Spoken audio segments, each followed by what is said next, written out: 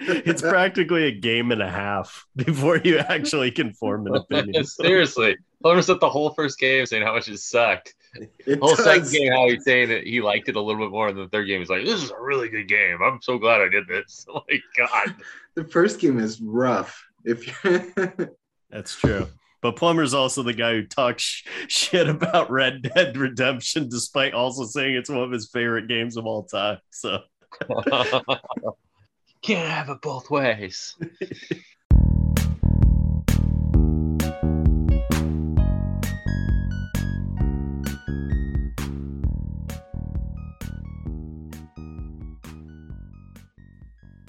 hello, guys, gals, and non binary pals. Welcome to Couch Co op, a video game podcast. It's kind of like a book club, only for video game nerds. Today, we're going to be discussing a game that's near and dear to my heart. In fact, honestly, it may be in my top 10 for favorite games of all time. And that's the original Last of Us. And if you've managed to avoid all the nonsense online following the sequel, you'll unearth going back to the classic, the first one, a truly amazing achievement in video gaming. I can't say enough positive things about this one for a very dark and negative story. And I'm very happy to be able to sit down with Jack and Dave here and discuss it because for the first time in seemingly years, we've all actually completed the game now. So I really am excited to go through this walkthrough with you guys. So let's dive right into it. Dave, you just completed this is your first experience with the game. What did you think of The Last of Us? I thought it was arguably on a narrative level one of the best video games I've played. Character acting, I would say one of the best I've ever played. Um, I think I ran into it and it was kind of bad timing. I've been playing nothing but a lot of up tempo and very bright colored games that generally weren't too heavy. And to walk into this, I'd say was a little bit of a struggle for me. Like I could play it in small amounts at a time. It was hard for me to commit. I started off on normal and then I just kind of realized that I did want to experience the whole game, but I didn't want the real challenge of going through it. So I kicked it down to easy. And then I just pretty much upgraded my shotgun and and then learned that the rifle was pretty OP. So once I got those two things down, it was pretty easy to figure out the rest of the game. But it's an excellent game because it actually created emotional resonance within me. And I think that that's probably the most common thread that all the fans of the game have is just how strong these characters are, how fleshed out they are, how quick you grow a connection with them and become empathetic or are impressed by what they do and how they live in this world. So I would say that this was a very good game. And I kind of wish I'd played it when it first came out, where I think I would have been way more impressed with it because it's such an old game that though it is good, just I'm used to more modern gameplay. It's a bit smoother, a bit faster now than it used to be. So This is a game that for years I've said it. It's my favorite narrative action game of all time. Um, Everything Dave just said about the characters is really kind of what it makes it special. But just when I decided to replay this, because I knew Dave was going to jump in, I had just finished The Last of Us 2, and I wanted to go back and revisit these characters. And I was just stunned by how well it held up. I mean, this is a game that came out 8 years ago. And yes, I was playing the remastered version. So the graphics were a few years updated. But from the opening scene where you have to escape with your daughter and your brother through this town that is just getting ravaged by zombies. I mean, completely just blew me away how powerful that scene still is. And I remember thinking that, but I really expected to come back to it and it to be dated to the point where it just wouldn't have the same impact. And whoa, what a just blast the game starts off on. And then it really kind of slows down from there. And when I originally played the game, I struggled through a big chunk of it, and it wasn't until where it picks up. And I'll let Matt take over here because Matt knows exactly what I'm talking about. There's a certain point in the game where it really just kind of starts gaining steam. Yeah, so I thank you both for sharing that. And Jack, yeah, you alluded to the opening. Like the opening alone was just so amazing playing this game 8 years ago, because this was kind of at a period of time where we were all kind of getting burnt out on the whole zombie craze. You know, we're huge nerds, so like we got into all that much sooner than I think the general masses. So by this point, it's like you had Walking Dead stuff everywhere. Every other movie coming out had zombies, and seemingly every video game certainly had zombies.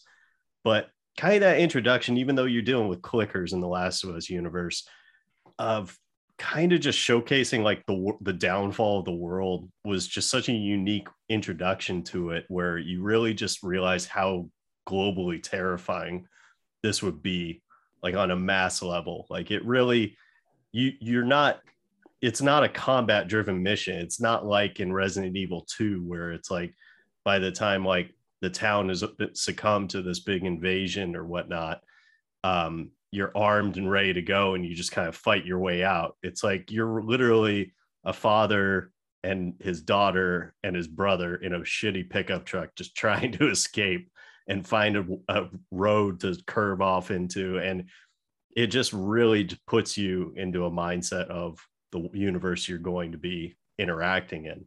Then it kicks off and it's broken up into sections. It goes by seasons.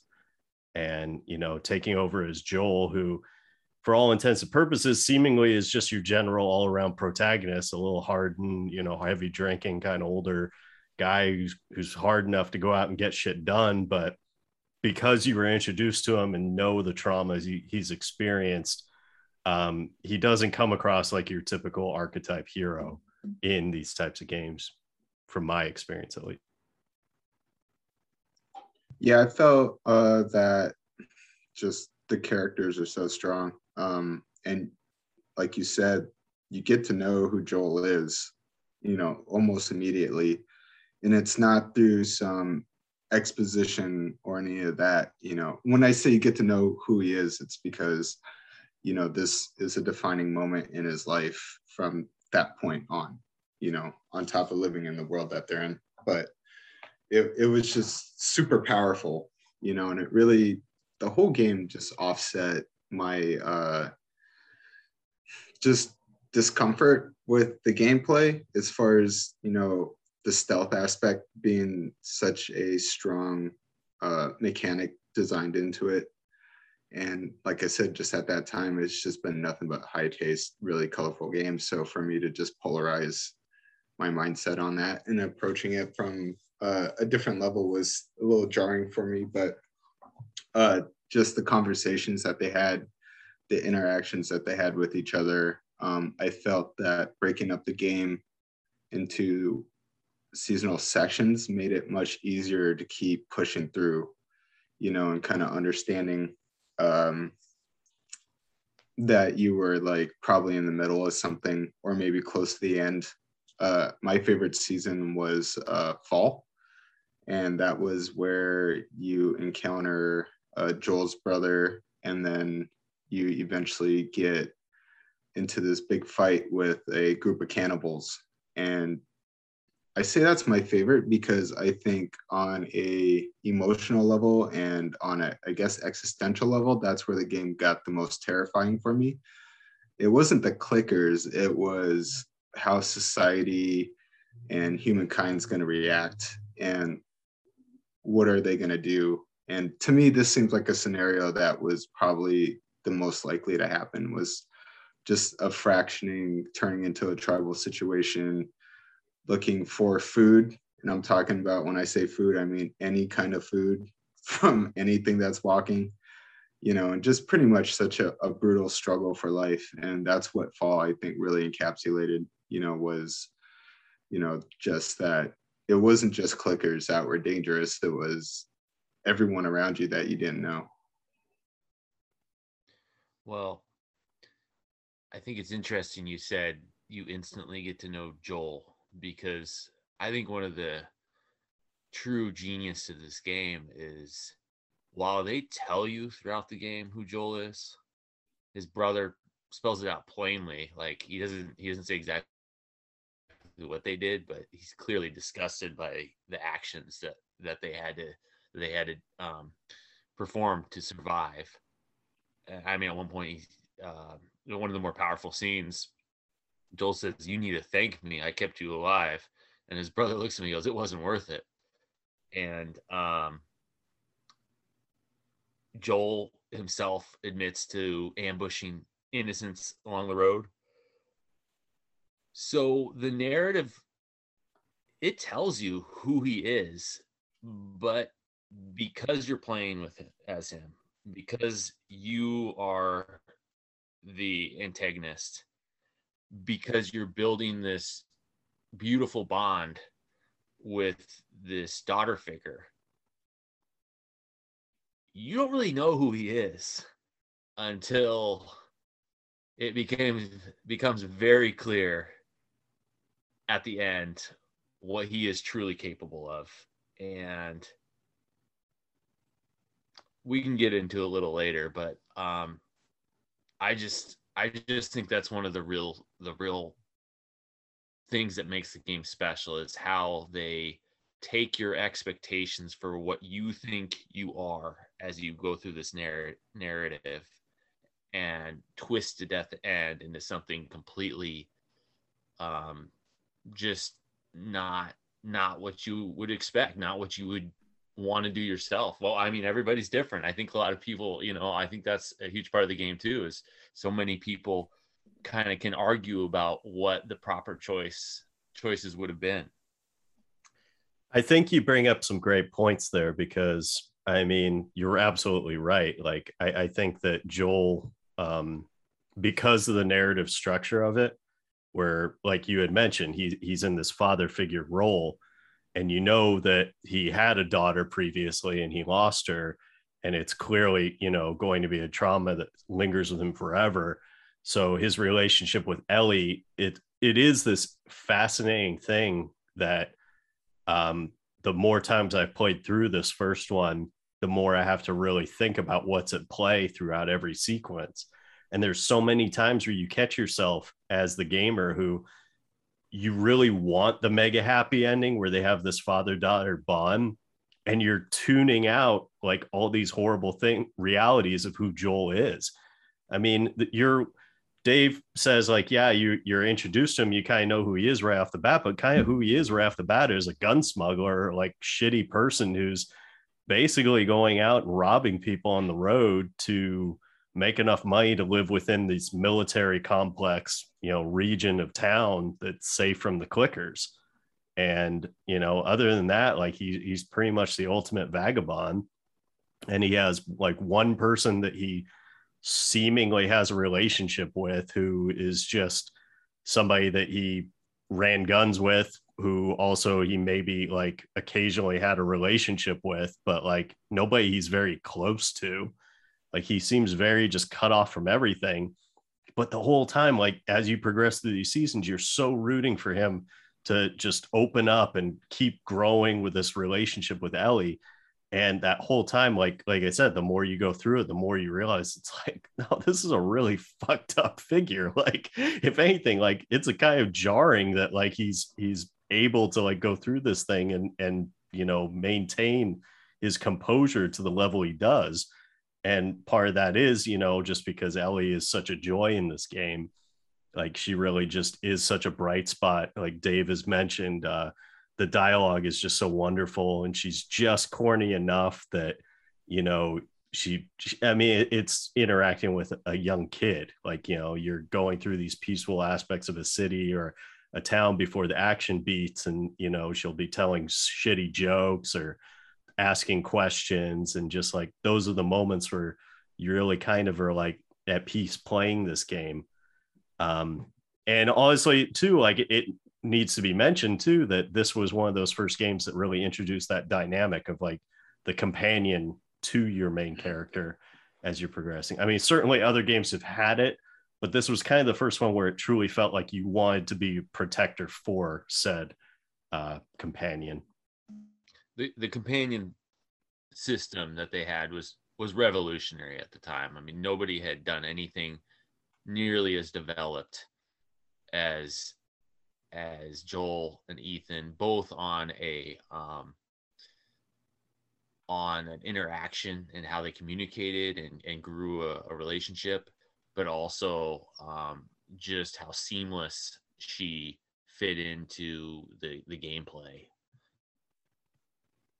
Dave, I wanted to ask you, because you actually played through God of War before playing this one. How do you think that changed your perception of it? Because in God of War, it is basically the same dynamic, except for Atreus is a lot more capable of defending himself, and you're also playing the literal God of War. So you're not nearly as threatened by the onslaught of enemies. So what was your opinion of the dynamic of the companion in this game? I gotta say that you were talking about a companion, and that was something that never really popped into my head. It felt like it was main character 1A and main character 1B, and I was thoroughly impressed that the AI was Ellie was as brutal as she could be at some points, where I'd see her jump on some guy and just knife him to death. But I think because she's so intertwined with the character building that like companion didn't really come up. And I would kind of say the same for God of War. Like, I mean, I think he has more companion qualities because you can tell him who to attack. You can tell him to do certain things. But with Ellie, she's there, and she'll react. And it's often funny when I'm like slinking around and she's like running from cover to cover in front of a clicker, but because I'm hiding, like it doesn't recognize anything. There's a few times where my heart was racing and then Ellie would just like sprint to the other side of the room. I'm like, what are you doing? Like, I'm trying to set it up. But she's such a strong narrative part of this game. She's like part of that archway. I feel like they're both the Rosetta Stone for the whole game. One side's one half of the Rosetta Stone and the other one is too. And where's it? Is it Rosetta Stone or Rose Stone? That's for the archway. Anyways, that's what I'm talking about. Trying to sound smarter than I really am. But this game does that to you too. Right there. this game by playing it makes you feel smarter than you really are because it's such a good game. But I felt like she was part of the story that was with me, and I think that's why I was able to grow an emotional attachment in a sense, and become really empathetic towards how she just, poor kid's grown up her whole life like this, and all of a sudden she's like this weirdo that, spoiler alert, gets bit and doesn't turn, and all of a sudden now she's been passed along person to person after her family and friends have died. And, now she's with this grumpy old dude who she's seen him do some pretty brutal stuff and work with some, fairly unsavory people.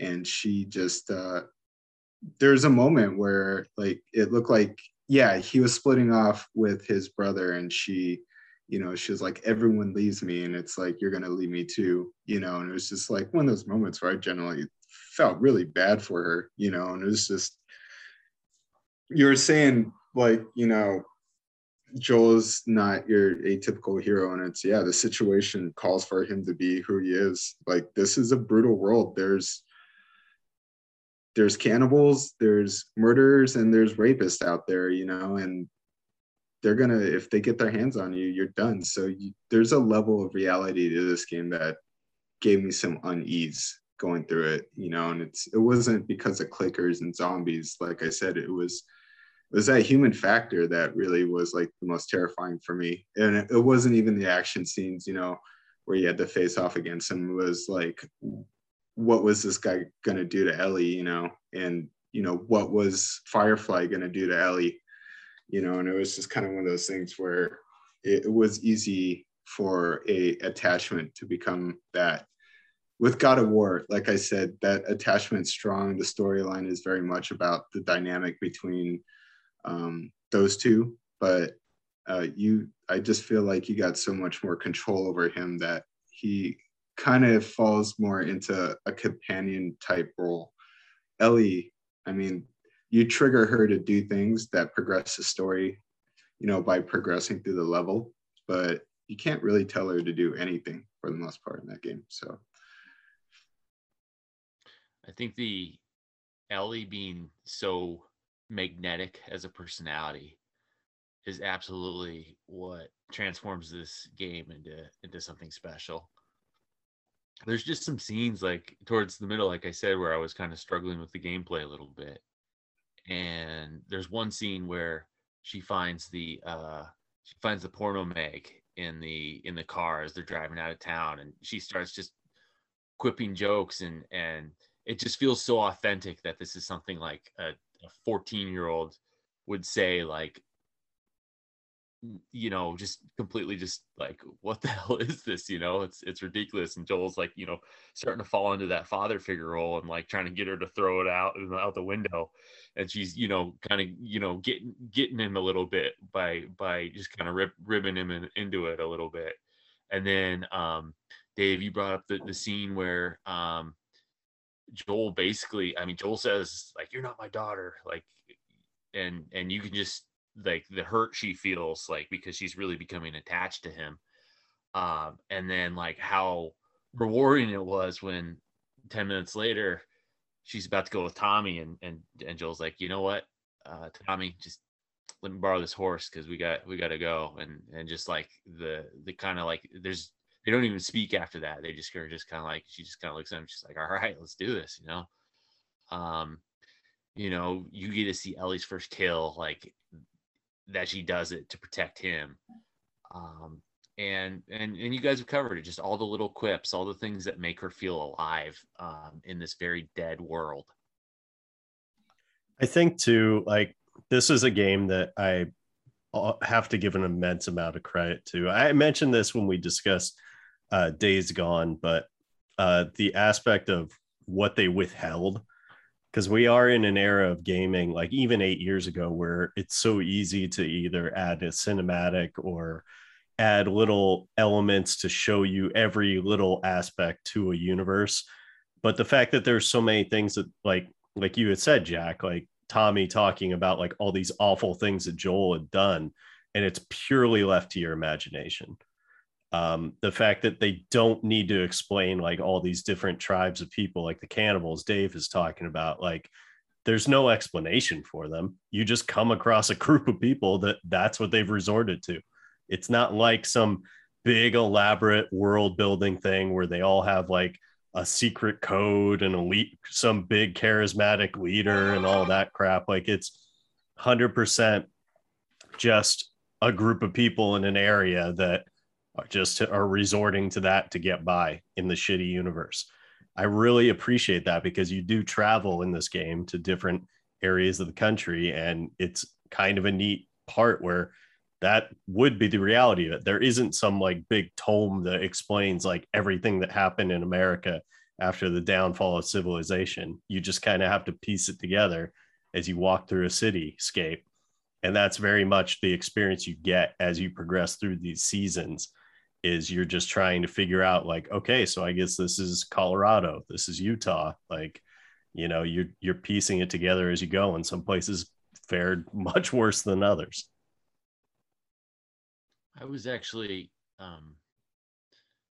I was pleasantly surprised by how much lore was in the game regarding the old world and how things came to be. I think it's really a cool choice that they made to model the zombie fungus after a real fungus that does exist that affects insects.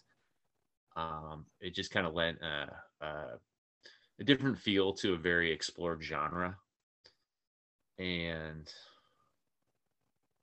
I had forgotten so much of this game, and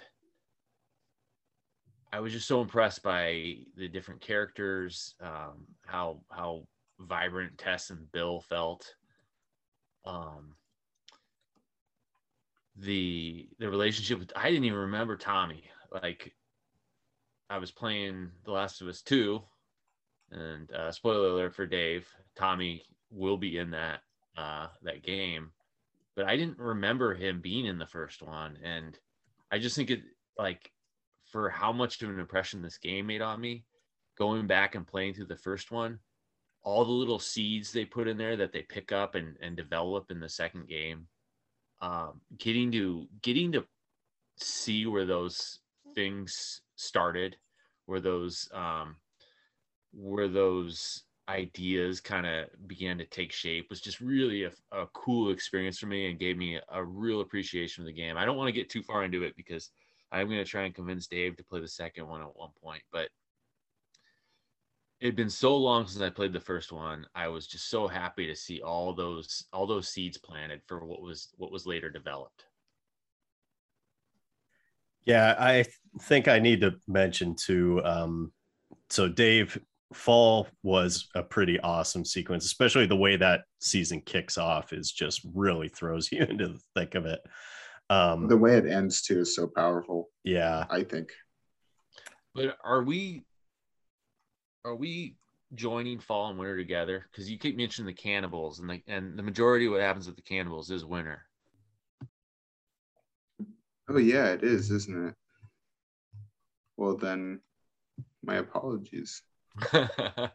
So that's what I was thinking of for Fall, was the sequence of the car accident, and then you're in that town where all the people are chasing you around. And so yeah, if I remember correctly, you start with spring,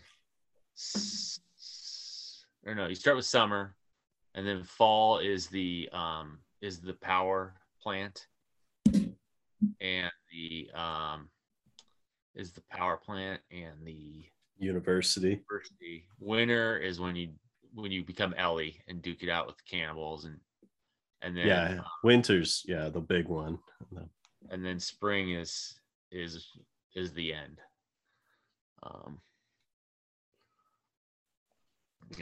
So is it in winter where Joel gets gravely injured? That is at the end of fall. It's the very tail end of fall is when Joel lands on the pipe and it goes through him. Yeah, at the call is her hunting down the deer. She runs into David and his companion, and she realizes she has an opportunity to get the antibiotics for Joel. Yeah, goes back, and it's very little time passes between the end of fall and the beginning of winter. It's obvious it's just been like a couple days because Joel's like, he's assed out. And the way she brings him back, she gives him antibiotics. And then he miraculously makes a full recovery and goes out hunting. And when I say hunting, I don't mean for deer. Yeah. So here, let me go through it, because that's what I was going to describe the sequence. So winter was my favorite sequence in this game, and that's the pivotal moment where the narrative switches and you play as Ellie at the beginning.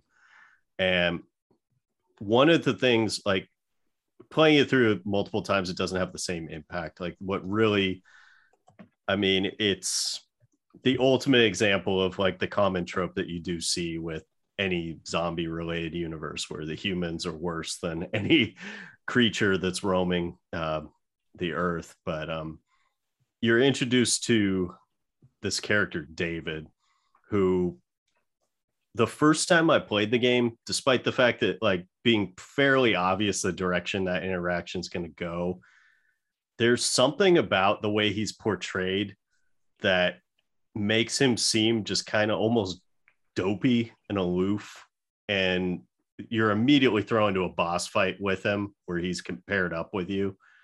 And it kind of like disarms it, but that him just enough to where when the big reveal happens immediately after the boss fight ends of the fact that he's a big time creeper and that's the only reason he's interested in helping you in any way.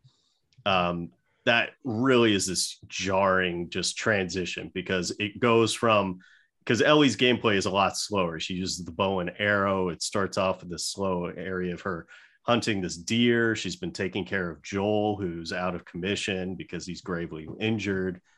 And so then all of a sudden it just ramps up real fucking fast from that point on. And that to me, that whole season still is the most powerful one, particularly once you get to revive Joel and he's just 100% in full avengement mode, which is everything you want after, you know, your experience of being so terrified playing as Ellie up until that point. What were your thoughts on Winter, gentlemen?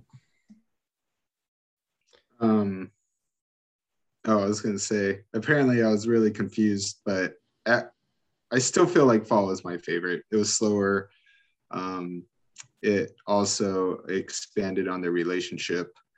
And I felt like that moment where he got gravely injured and Ellie was really like pushing him and he's got pretty much a hole through the right side of his body and he's still like fighting off people, you know, to get away, was impressive. But Winter definitely had like I said, the most horror in it, you know, and the most anxiety, especially once you get to the Firefly campus, you know, the understanding that what is going to happen to Ellie, and that's not something that, you know, is not going to be accepted by Joel as a reality. So it becomes this thing where I'm trying to find that person as fast as possible, you know. So it's just Winter was such an action-packed chapter that when you said when you get to it, it's going to go by fast, and you were pretty right. You know, it was so quick because it's all these like humongous moments going on in the game, speckled with a bunch of action. So it's pretty good stuff. Jack? I was disturbed enough by David's character the first time around that he was actually one of the few side characters that I did remember. And but the majority of what I remembered was just that horrifying scene at the end when he, you know, has the final battle with Ellie. And so when I first ran into him, I almost instantly was like, I think this is the guy. But I was so impressed how manipulative and sleazy he was, because he was really just a scumbag, and how he totally manipulated Ellie. And I mean, I knew he was a bad motherfucker because I remembered, but man, he was almost tricking me, the way that he's like kind of saying, oh yeah, you know, we just want the deer meat, you know. And the way they fight, well, this kind of goes back to, you know, with Joel's character, you think he's a good guy because you fight with him. Well, you fight with David on your side for a solid, well, depends what difficulty you play on, Dave, but you fight alongside with him for quite some time, and you know, you're counting on him to keep you alive. And then all of a sudden when he turns, it's pretty quick, but at the same time, the sleaziness, you've seen it the whole time. So it's not like a door just opens. It's like, oh yeah, all these things are starting to slide into place. And then once Ellie's in that prison cell with him, it's just like, oh man, like this is not good. And then next thing you know, Joel's waking up, and it's like, it's kind of like just building towards this like powerful moment where you're gonna have Joel's momentum going through this town from one side of the town, and Ellie battling it out inside. It just kind of snowballs Winter into this real powerful scene where they after the majority of the game where they're together the whole time, all of a sudden they become one again. I was going to say that sequence when you assume control of Joel again, like, because you described it perfectly, Jack. Like, that is the cool thing about David's character, is that he is so sleazy, but like I said, the first time I saw him, because you have that period of time where you're kind of relying on him in combat and stuff like that, like you kind of let your guard down a touch, and then like I said, you get into that big fight with the bloaters, and then all of a sudden he reveals that he's a total fucking creep, and that's where it just gets real heinous. But then Joel, you assume control, you know that you can just fuck shit up, and you go out and you fuck shit up. Mm-hmm. And it's awesome, because up until that point, like Dave had been describing, like it is a bit more of a slow paced, like stealth kind of base game, and that's like the first time where it just kind of opens it up and wants you to just like charge in there, guns blazing.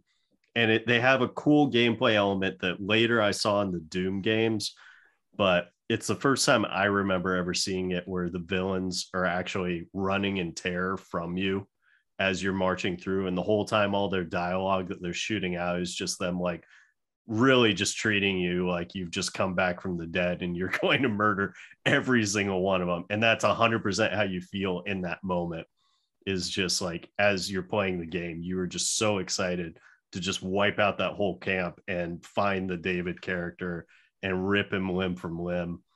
And the way it ends too, even, like, it's just so powerful, because you don't get that ultimate like Joel the avenging like angel figure. Like he shows up at the very tail end, and he has to essentially be the father figure you've always wanted him to be. That's really like one of the really, really direct moments where it's like he doesn't have any other choice but to just be there for her in the most intimate way possible, just because she's just experienced so much trauma, so much on top of everything they've already gone through.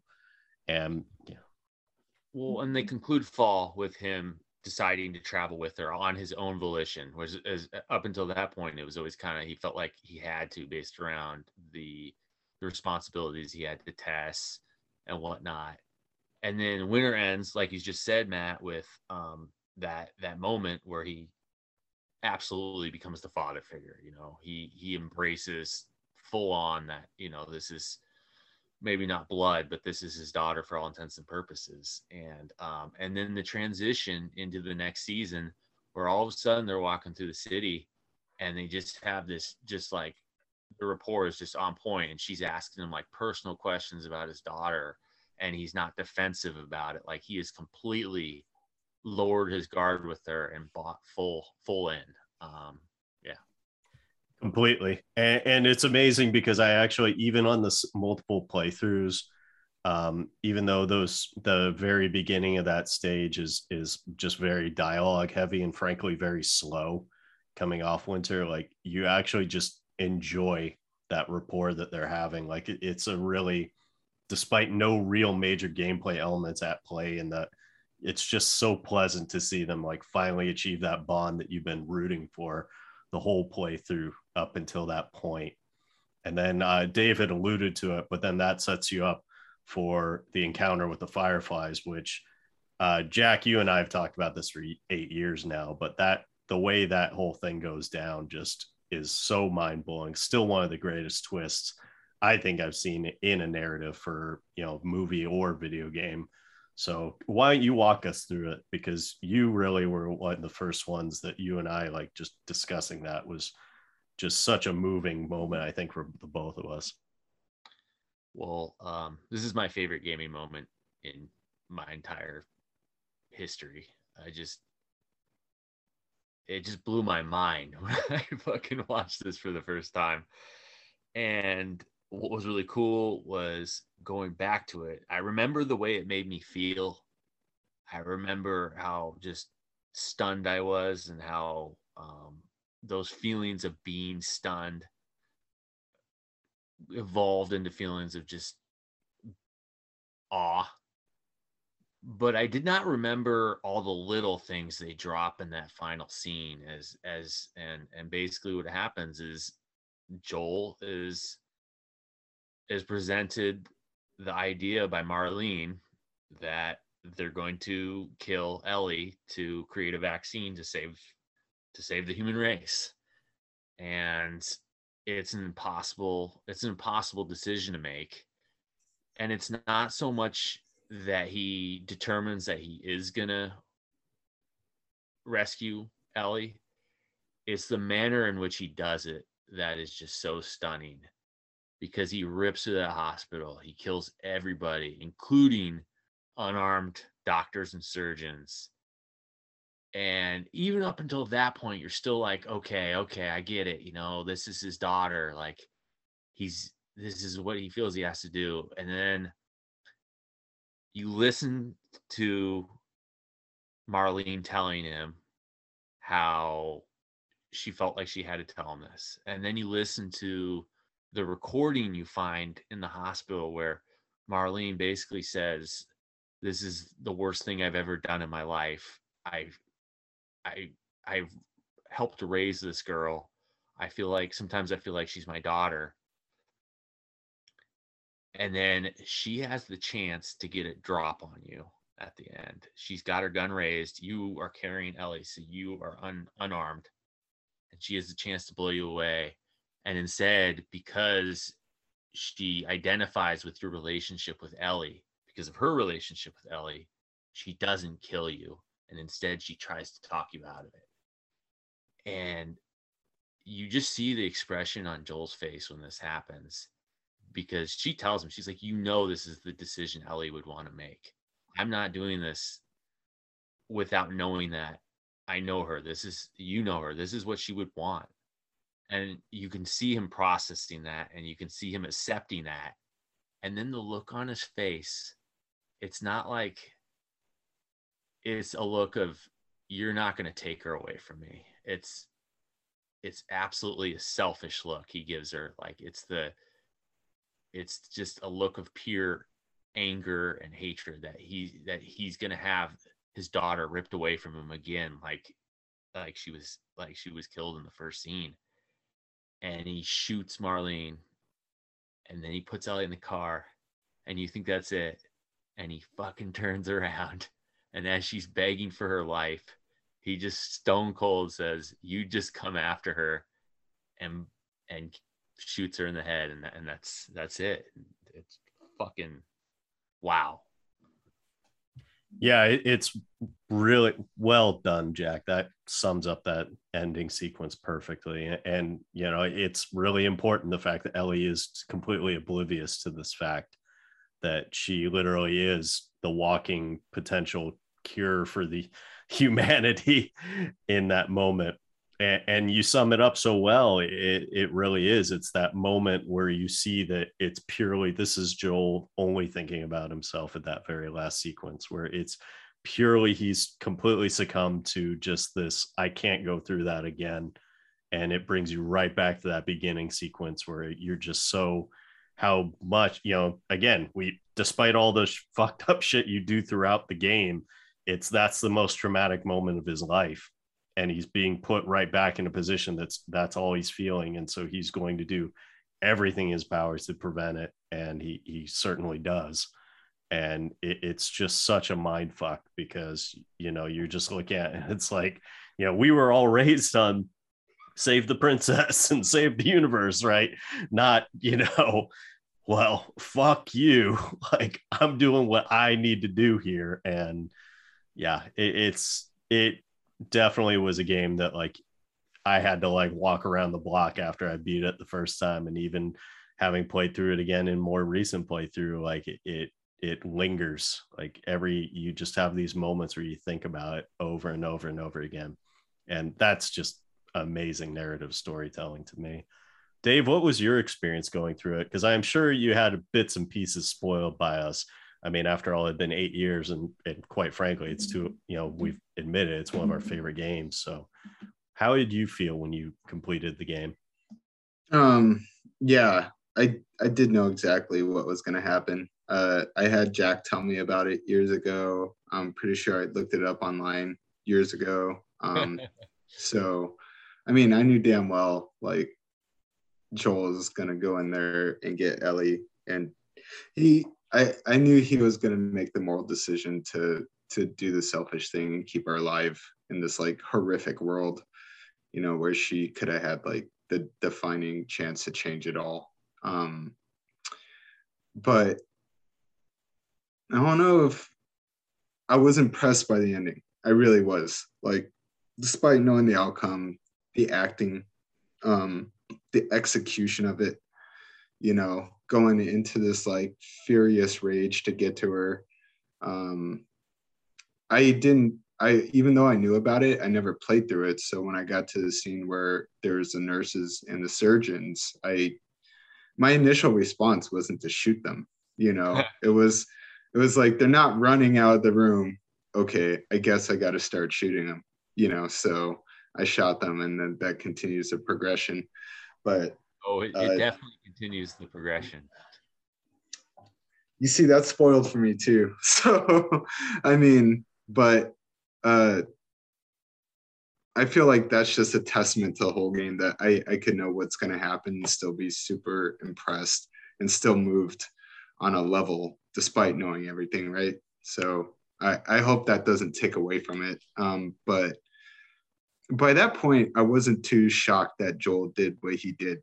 I think the shock was like he did the wrong thing for a large group of people who were suffering, and this was like an opportunity to like try to bring something into the world that was good, as far as like getting a vaccination out there and hopefully giving humanity a chance. But I wasn't shocked. Like, this guy's shown he's a survivor. He may not eat humans, he might have a stronger moral code, but he's willing to kill someone to get what he wants or what he feel like he needs to survive, and that was his whole mentality. And that's why big part of this game is him bonding with Ellie, because at the very beginning of the game, that was the last thing he wanted to do. He didn't even want it. He wanted to be comfortable where he was at, because surviving was a lot easier and a lot less horrifying, and then now it's like you got this situation and he does a selfish thing. Like, and the only time he does really show some empathy is really kind of towards Ellie. I mean, not even his brother. He kind of just disregards him. I mean, it's just kind of like, at the end, I think he kind of bonds back with him. But, the initial response is like, hey, you're going to go do this because I'm your older brother. And I'm going to get rid of this nuisance of a kid. The area, go drop her off to Fireflies, So he does change, and he's softened by Ellie, but I don't think he's softened by anything else in that world. Like, it's all still very much survival. He's just put Ellie under that umbrella. And then that's where that bond comes into, and then that's where you get that emotional feeling. But his approach to everything else and that world is survival first, And I think I wasn't really too shocked when Ellie was in the car. One, because I knew, but I just, that scene, they did a masterful job of it. It kind of leaves you off on a cliffhanger, and then you see him driving. And that's after he has that conversation with Marlene, where it looks like, yeah, you know what, you're right. Ellie probably would want this, and this would be the right thing to do, for a lot of people. And then, you're sitting there and he looks like he has this remorseful look on his face, and it pans out and Ellie's just passed out in the back seat, So you're like, okay, how did that happen? And then that's when it cuts back to that really prolific scene where, that the way Jack described it and was able to summarize what really happened definitely surprised me, because it wasn't that I didn't see it or that, but I just didn't take it in that manner. So for him to vocalize it and really be like, that's a really good point. She very much could have shot him in the back and potentially found some other surgeons, and then moved on with it. But she tried to empathize with him because they had that connection with Ellie together. And Joel being a survivor, like decided to do survivor things, and probably has taken her back to his brother's camp, I imagine, and that's probably where the second game is going to pick up, I'm guessing. But I mean, with the obvious lie that he didn't tell her the truth, which was he slaughtered all of the fireflies, including her friends, and told her that there was like dozens of kids that were immune and that this was not a thing for her. So, I mean, for this not to come back and bite him in the ass in the second game is, you would have to be an idiot not to expect this being approached in sequel at some point. Well, I love that final scene where she turns him and she's like, I need to know the truth. Like, what happened? And he just stone cold lies to her, and yeah. I was going to say too, it's that weird sense, like it truly is that like artistic, like ennui feeling, like where you just kind of like understand that in his head, like there's that element of like, what are we trying to preserve, like with humanity? It's like the whole point of preserving humanity is supposed to be the bond he's developed with Ellie this whole time. And that like, if we're just going to be butchering children in this off chance we may say prolong our species longer, like what does that say about us? Like, are we just 100% as a species that is resorted to pure survivability, like Plumber had said? Like, are we only concerned about maintaining our existence on the planet, or are we actually preserving our culture and what makes us human and the parts of the old world that we want to see come back? So it is kind of fascinating too in that regard, where he did awful things. He lies to her face. He probably ruined humanity forever. But by that same token, by her continuing to exist, he's introduced like an element. It's the first time you ever like actually have some hope too for that universe that they exist in, where they can potentially actually have like fun. They can actually maybe like take in things and he can like share, and the world can expand in that way, because up until that point, all is everybody suffers and everybody is having a hard time, and pretty much everyone can only think about survival in order to exist. And so having this rapport with somebody who can tell bad puns and get excited about seeing things that she never knew existed because she didn't grow up in that, the world before it collapsed, really is, kind of saying like, that's an important part of humanity as well. So it's just really deep for a video game. It blows me away still talking about it. Well, I'm hoping I can talk Plum into playing The Last of Us 2 so we can follow up this podcast sometime soon. But do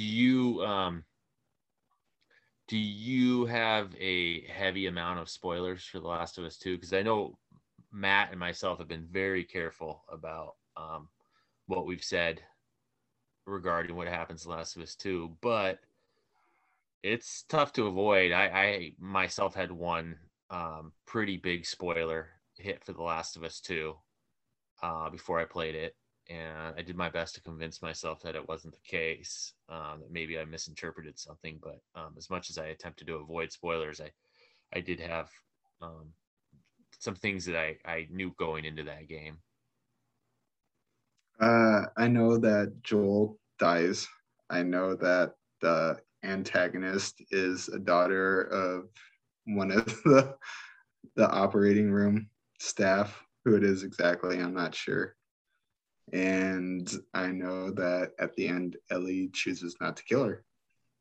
So wow, I know some very big, yeah. Damn, you do a shitty job avoiding these things, Dave. I just, this was like just not a game franchise that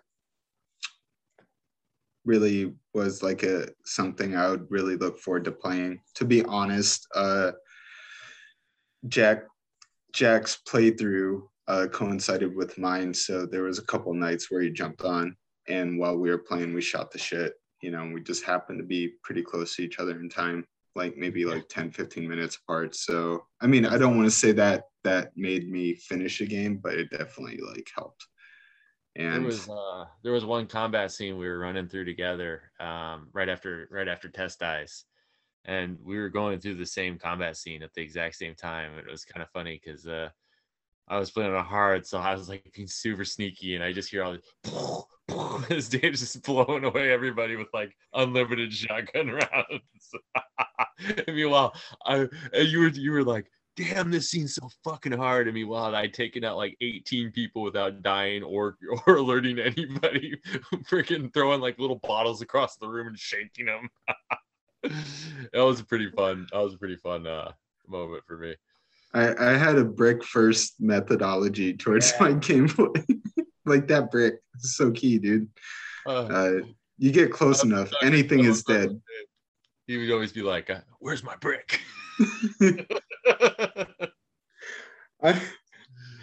I mean, I understood sneaking and I did try to be silent, but there's just some moments where I was like, half this shit. Like, I've got half of them. I can handle the other half, like, you know, just to speed this up. But yeah, no, I'm going to play the second game. And I'm probably, even though I know so much about it, is what I'm expecting is to appreciate the character, appreciate the writing. I'm going to appreciate all the stuff I don't know. Even though I know those things, I feel like I know a lot less about it than I knew about the original or Last of Us before I jumped into it. So those aren't horrific spoilers, to be honest, either, because like even though they are huge plot points, and obviously you won't get the like big surprise of experiencing it yourself, you kind of also know what's going to happen just because of the way like the characters are introduced and the setting and everything. So I think you could actually get a lot out of it still. I had no idea what was going to happen, with the exception of Joel dying, and I knew very little about that.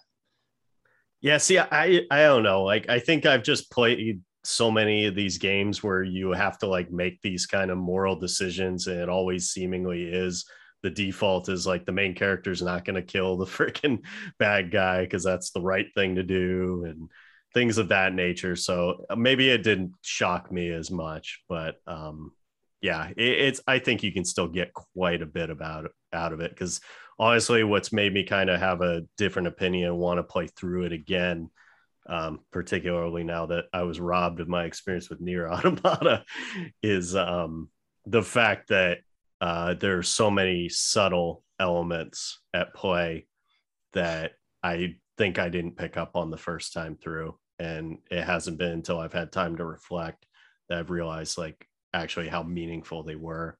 But we'll have to save those for another recording, and we'll have to decide. Maybe it is one that Dave just kind of leads us through a conversation, because I certainly look forward to discussing it with you, Jack, and Dave. If you can slog through it, I'd love to talk about it with you as well. But I'm going to put it on easy, and then I'm just going to smash my way through it like I did the first time. Well, it's a much more Smash friendly game. It is a much more Smash friendly game. So you got that going for you. In fact, you might like it better for that reason. So Yeah. Well, everything about The Last of Us that had aged, this is not aged. Yeah, it's a next generation game, or you know, it's a last of the PlayStation 4 generation game. So right on. Well, you gentlemen have anything else to say about The Last of Us, the original?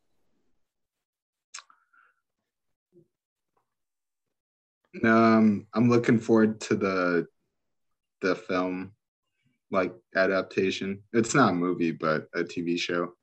I'm kind of curious to see how they go with it, and if they can even get close to the same levels of emotional, you know, like vibrations that the game has, which I wouldn't be surprised if it doesn't, to be honest. I think at the very least that ending sequence, I don't know how much legs it'll have to be able to be a long-term series, but I do think that however they play out that ending sequence for the first game, for anybody who never played it, will be quite the experience, but possibly on par with like the Red Wedding for people who watch Game of Thrones. Kind of just that just out of nowhere experience. So, but it also could fail miserably, as most video game adaptations do. We've covered this on a previous pod. Well, Dave, you know, a much smaller experience is the DLC for The Last of Us. So hopefully you'll pick that up at some point. I hear that's pretty solid too. Give some insight into Ellie's character before the events of the game. During the beginning events of the game, it actually takes place. Yeah. I imagine the end is where you meet up with Joel. Like, I can't remember, but it's supposed to take place like right when Joel kind of does his earlier stuff with Tess, I think. Correctly. Cool. Yeah, no. Great game. Right on. Well, thank you so much, gentlemen. This has been Couch Co-op, a video game podcast. Thank you so much for listening. Take care.